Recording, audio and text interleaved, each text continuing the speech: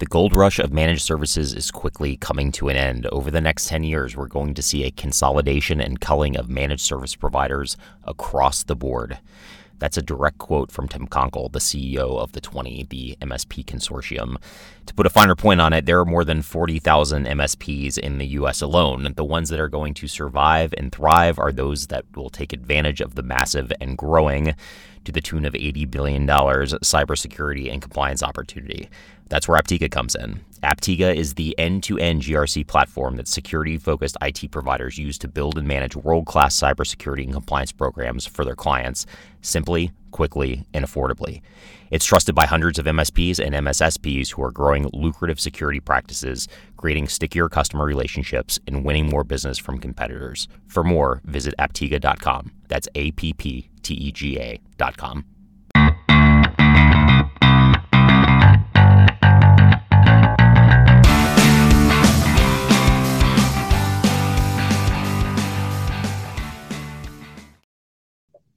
All right. Hello, everyone, and welcome to the De-Risking Business podcast presented by Aptega.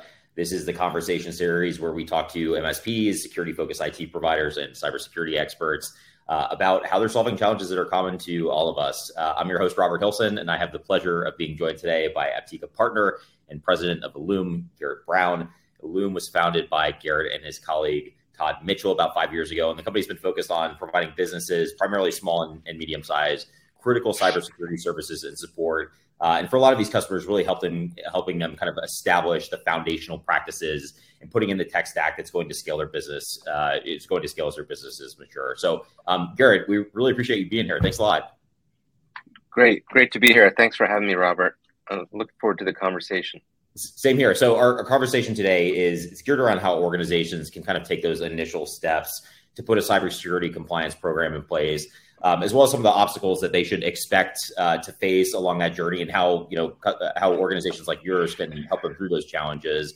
Before we get into it, just tell us a little bit more about Ihloom and your customers and kind of where you focus. Sure, yeah.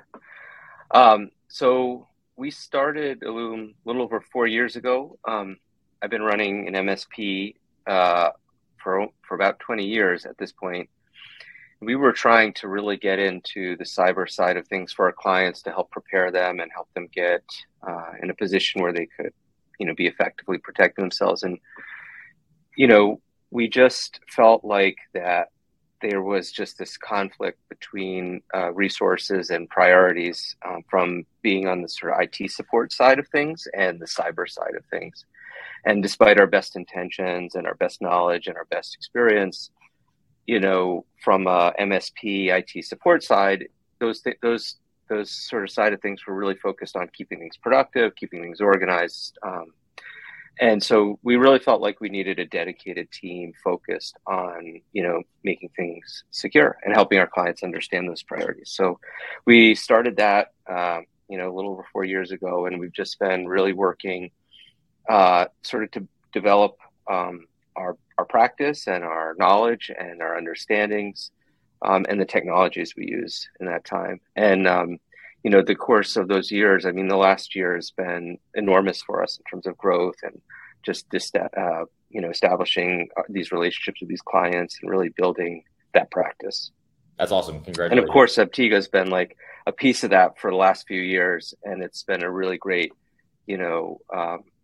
sort of security framework, but a great framework to really build the business and build that practice around. That's awesome. Good to hear, and thanks for the kind words. So maybe let's start on something you just commented on. Like when you think about those first steps in building a compliance program and putting kind of the foundational cybersecurity practices in place, like where do you see particularly small businesses struggle most often? Yeah, it's interesting. We primarily work with small and medium-sized businesses. And I think what's interesting about a small and medium business and startup businesses is their sort of dynamic, flexible nature. They're working with limited resources. People are wearing a million hats. They're doing lots of different things. And so that makes for an incredibly dynamic, creative environment, people getting things done. But when you try and work in security into that environment, especially if it hasn't been there from the beginning, it poses a lot of challenges for this team. It can feel very restrictive, limiting, very rigid. So even just simple things of like knowing who's responsible for which systems, who sets up accounts and different, and which systems are even in use. A lot of times there's such dynamic stuff going on that not everybody even knows all the systems, even if it's a very small team. And so I think what's interesting about small groups like this is that even though they're small, there's just so much information, there's so much going on. So it's just basic stuff really, usually at the beginning with them. And I think that's, when you've got a more mature organization with a lot of process and policy, putting these kind of disciplines in place can be a lot easier as opposed to necessarily in these smaller settings. So you're working with these organizations that are, they're resource constrained. They probably don't have one single owner for a lot of these things. You have tribal knowledge, you have shadow technology. How does that impact your approach to, I guess, first kind of doing the initial assessment and kind of getting the lay of the land to kind of know what you're tackling? One of the things we do is we really get involved in the clients. And so that can mean just building relationships, understanding who the players are, where the buy-in is, what are the driving forces between these efforts. Is this being driven by the business owner or the investors? Is this being driven by a business need? Perhaps, they're trying to land certain contracts with certain requirements, or maybe their business is in some level of cyber and they need to demonstrate some credibility in those areas. So we really work to learn about those clients. I mean, I've been doing this work for 20 years and it's all about building those relationships and understanding who, and so that's where we start.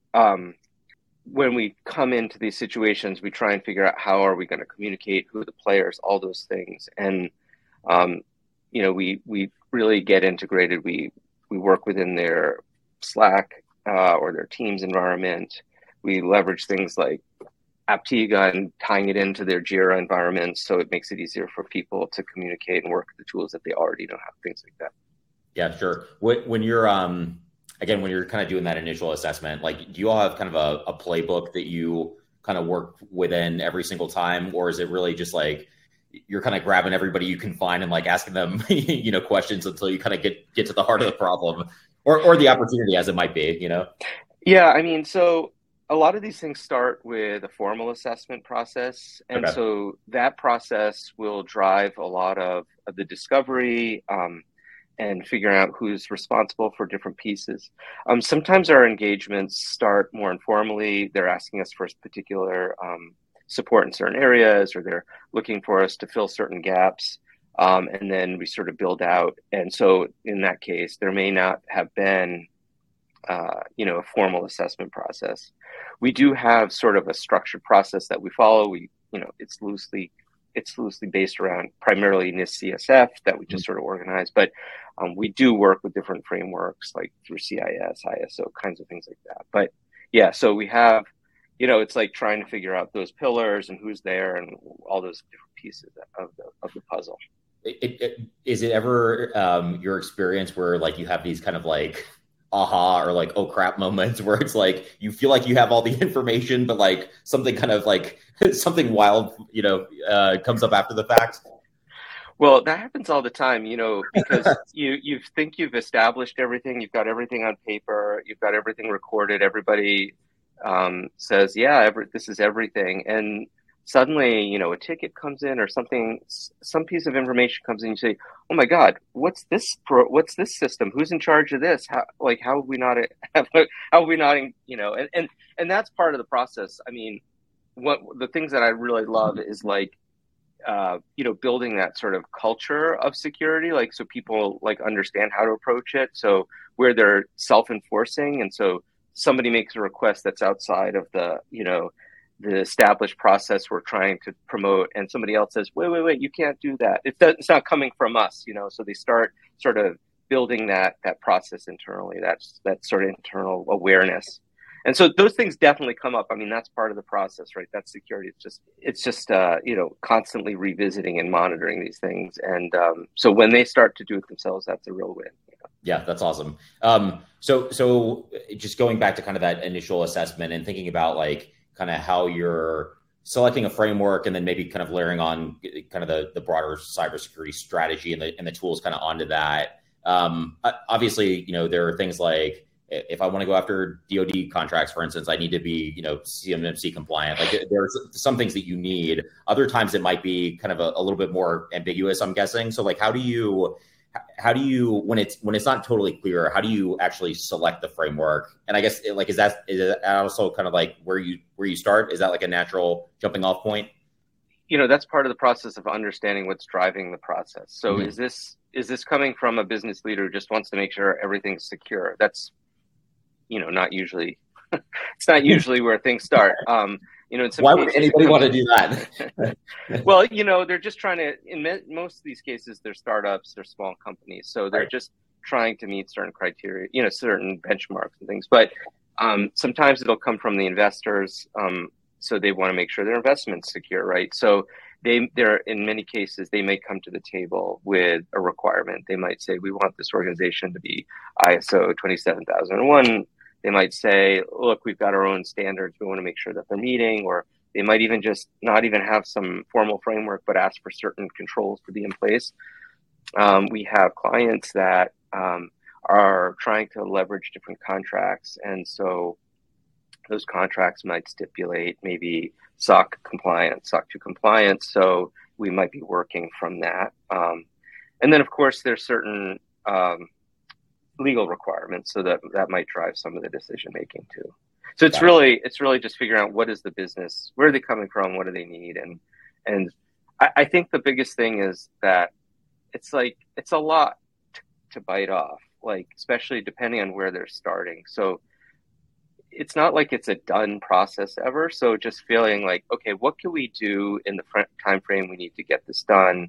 What are the really high priority items, and what do we need to meet the business needs in the time frame we need to do it, and setting like reasonable expectations. That's a really good way to think about it.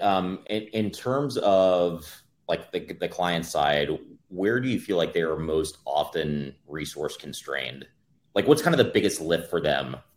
Nobody ever has time for this. I mean, and I think that's really where we come in.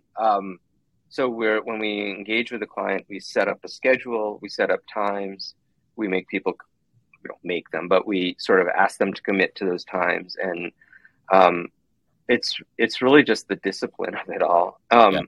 And it's really just project management when it comes down to it. So I think that's the hardest part. It's hard for us. It's hard for a client who's trying to accomplish some other outcome that's not security related, finish a product. I mean, those pressures are really real. We have a client who suffered prior to us getting engaged with them, suffered a big incident, and, they had to go through all the remediation and stuff. And so, you would think that fresh experience, the injury, the pain would be driving a lot of their decisions. But in fact, they signed up a big contract with Microsoft, and, that really, they wanted to make sure that the leadership wanted to make sure that they benefited from the investment. And so their priorities were really on that. And, I really wanted to help them understand that, putting this in the context of this program will help them prioritize like what those things that they need to do to take advantage of there. So, I mean, the pressure, the business pressures are real, and they don't always align with the cyber security kind of concepts, ideas. Yes, well put. So like when you're kind of setting expectations up front about, what you're committing to and what you kind of expect the client to commit to, what are the things that you kind of lay out for them that you would say are kind of essential resources? Like we need to be able to do these things to be successful. And like, this is what I expect of you. So we always set up a regular schedule. And so that schedule is going to establish the cadence. Sometimes we have to adjust that over time, but the other thing we want to try and figure out is what are the deliverables in terms of, when do certain things need to be in place for contracts, for other commitments, and we'll always work backwards. I think, we try and do regular reporting. Hopefully when we get engaged in these sort of arrangements, that there's support from the top. And so one of the things we do is regular reporting, weekly status reports, things like that, to bring people in the loop.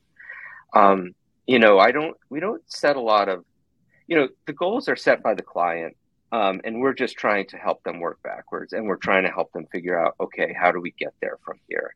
And I think sometimes the pressures of business push these priorities to the side. And I think that's okay as long as that there's an understanding. So it's just really open communication, adjustment. It's really just this project management. Times move, that's totally normal. And things happen. But as long as we're in an agreement as where we have to be when, and we're in this road of constant improvement, then I think everybody can be on the same page. But it is just, I don't know, it's a lot. Yeah. I'm sure it is. You mentioned earlier that, you're like compliance is like a cultural thing. Like you have to be kind of bought into this. We talk to a lot of organizations where there's kind of this, they think of compliance as kind of a one-off project. It's like you check the box, then you kind of move on to the next thing. Like, what are you doing to get your clients and prospective clients kind of out of that mindset?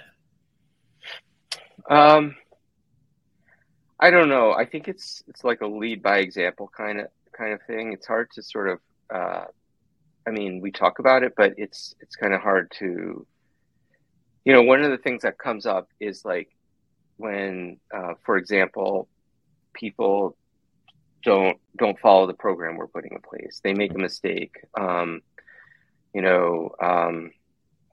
Somebody didn't follow protocol, and, there was a lapse, and there's often this sort of knee-jerk reaction for sort of a punitive response, especially from leadership. Oh, we should, or if there's a vendor who didn't do what they were supposed to, we should hold them to account for that. I understand holding people to account for their responsibilities, but the problem with security is there's always mistakes. So we want people to be able to at least recognize when they've made a mistake and be honest about it. Because if you demonstrate that you're just going to punish everybody for every mistake, what happens is people pull back, they cover up, they're not honest, they don't report. So I think that's a pretty common thing.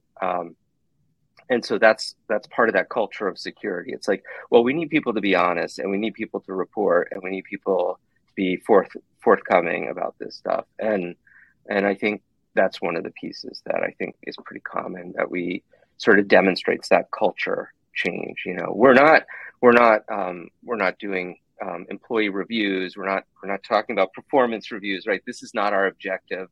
We really just want to make sure that the outcome is a secure environment and that we're making good decisions along the way. And that's got to be the focus, Yeah, that's awesome. You mentioned, you've talked about it during this conversation, but in prepping for this, a lot of what you're saying is like a lot of your job is essentially like relationship building, right? Right. What is that? You've talked about this already, but like, what does that kind of look like in practice? Obviously, like you're an easy guy to talk to, like you have this like easygoing demeanor, but like, what is that? What are you doing specifically to like build that trust as the relationship matures?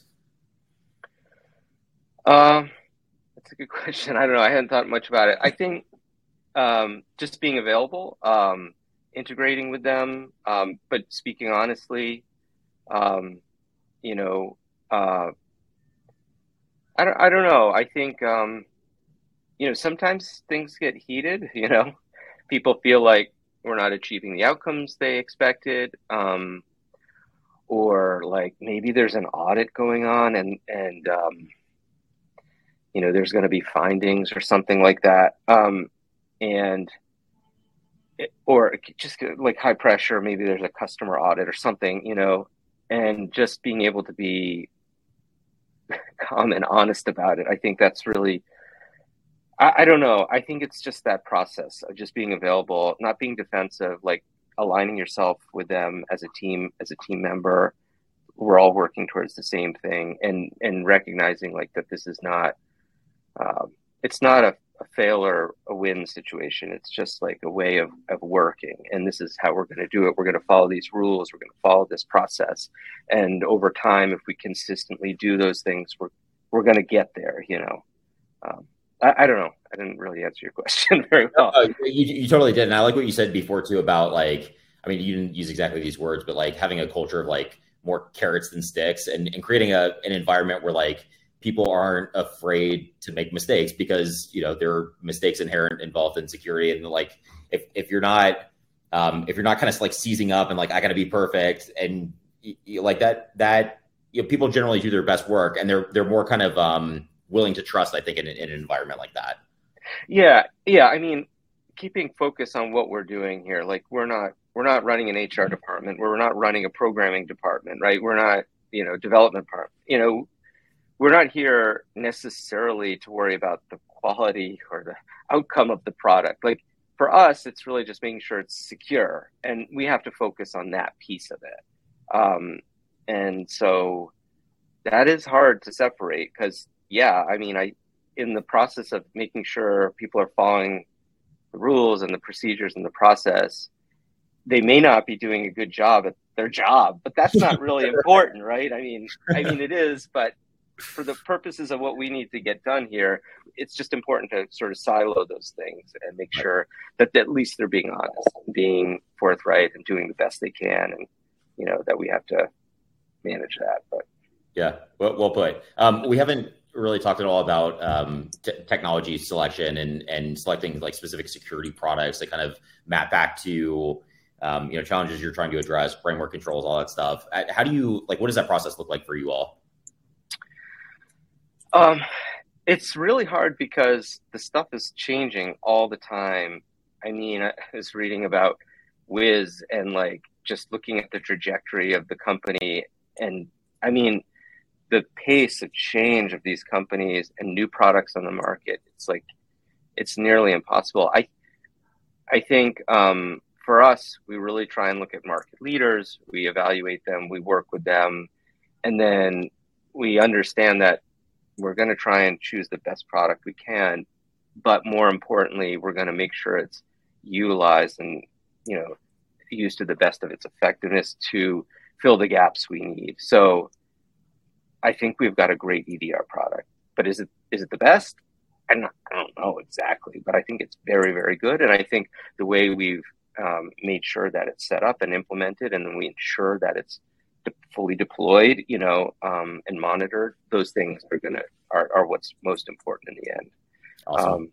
Yeah, I mean, like, it's great. Like we could bring Aptiga to a client, but if they're not going to take the time to put in the evidence and keep track of things, like it's not really doing them any good, right? Maybe it checks a box. Maybe we're doing vendor management through it, you know. Yeah, I think it's really about establishing good products and good implementation, you know. Awesome. Last question I'll ask you is more around kind of how you think about differentiating your own business. I mean, obviously, like you're in a very competitive space. Like there are a lot of security providers out there, a lot of like security focused IT providers out there. When you think about like what separates Ihloom from everybody else, and a lot of it is probably just, you know, what we've been talking about. How do you kind of think about your positioning relative to the rest of the market? I don't know. I guess you know, it's such a new industry and it's changing a lot. And while we've been doing this, you know, for 4+ years, just about 5 years, you know, that identity, it's a bit of an identity crisis. It's like constantly moving. I think, you know, we're trying to figure out where we provide most value to customers and capitalize on that. And I think for us right now, it's really, we're small. We work with small and medium businesses. We really bring our knowledge and our sort of investment in them to our clients. It's really practical execution. I mean, we come into situations where they've had other partners, they've had end user cybersecurity awareness training, and they suffer a breach and you start talking to them, it's like, well, yeah, they were sending out the training, but nobody was actually making sure that people were participating in this and benefiting from the services. So, we really make sure that anything we bring to the table are fully engaged and fully executed. Like that's, if we start to, if there's a situation where it's really not happening for a client, that's a point where we really have to sit down with them and be like, you are paying for this service, but you're not really benefiting from it. And we need to talk about that. Because we don't really want to be part of that situation. We really feel strongly about what we're doing, and so I think just that personal investment and involvement is really what probably differentiates us, I think. But I mean, that comes through just like even having conversations like this. So we really appreciate you doing this. We're really proud to have you all as a partner. It's great to work with you. And you said like we lead by example, like you all definitely do that. So we appreciate it. We appreciate your time here. Oh, thanks, Robert. Actually, it's been a great partnership with Aptega, and really looking forward to working with you guys. And I know you guys are swinging by in September to do a presentation with us, so looking forward to that. So thanks. We'll talk to you then. All right, thanks, Robert.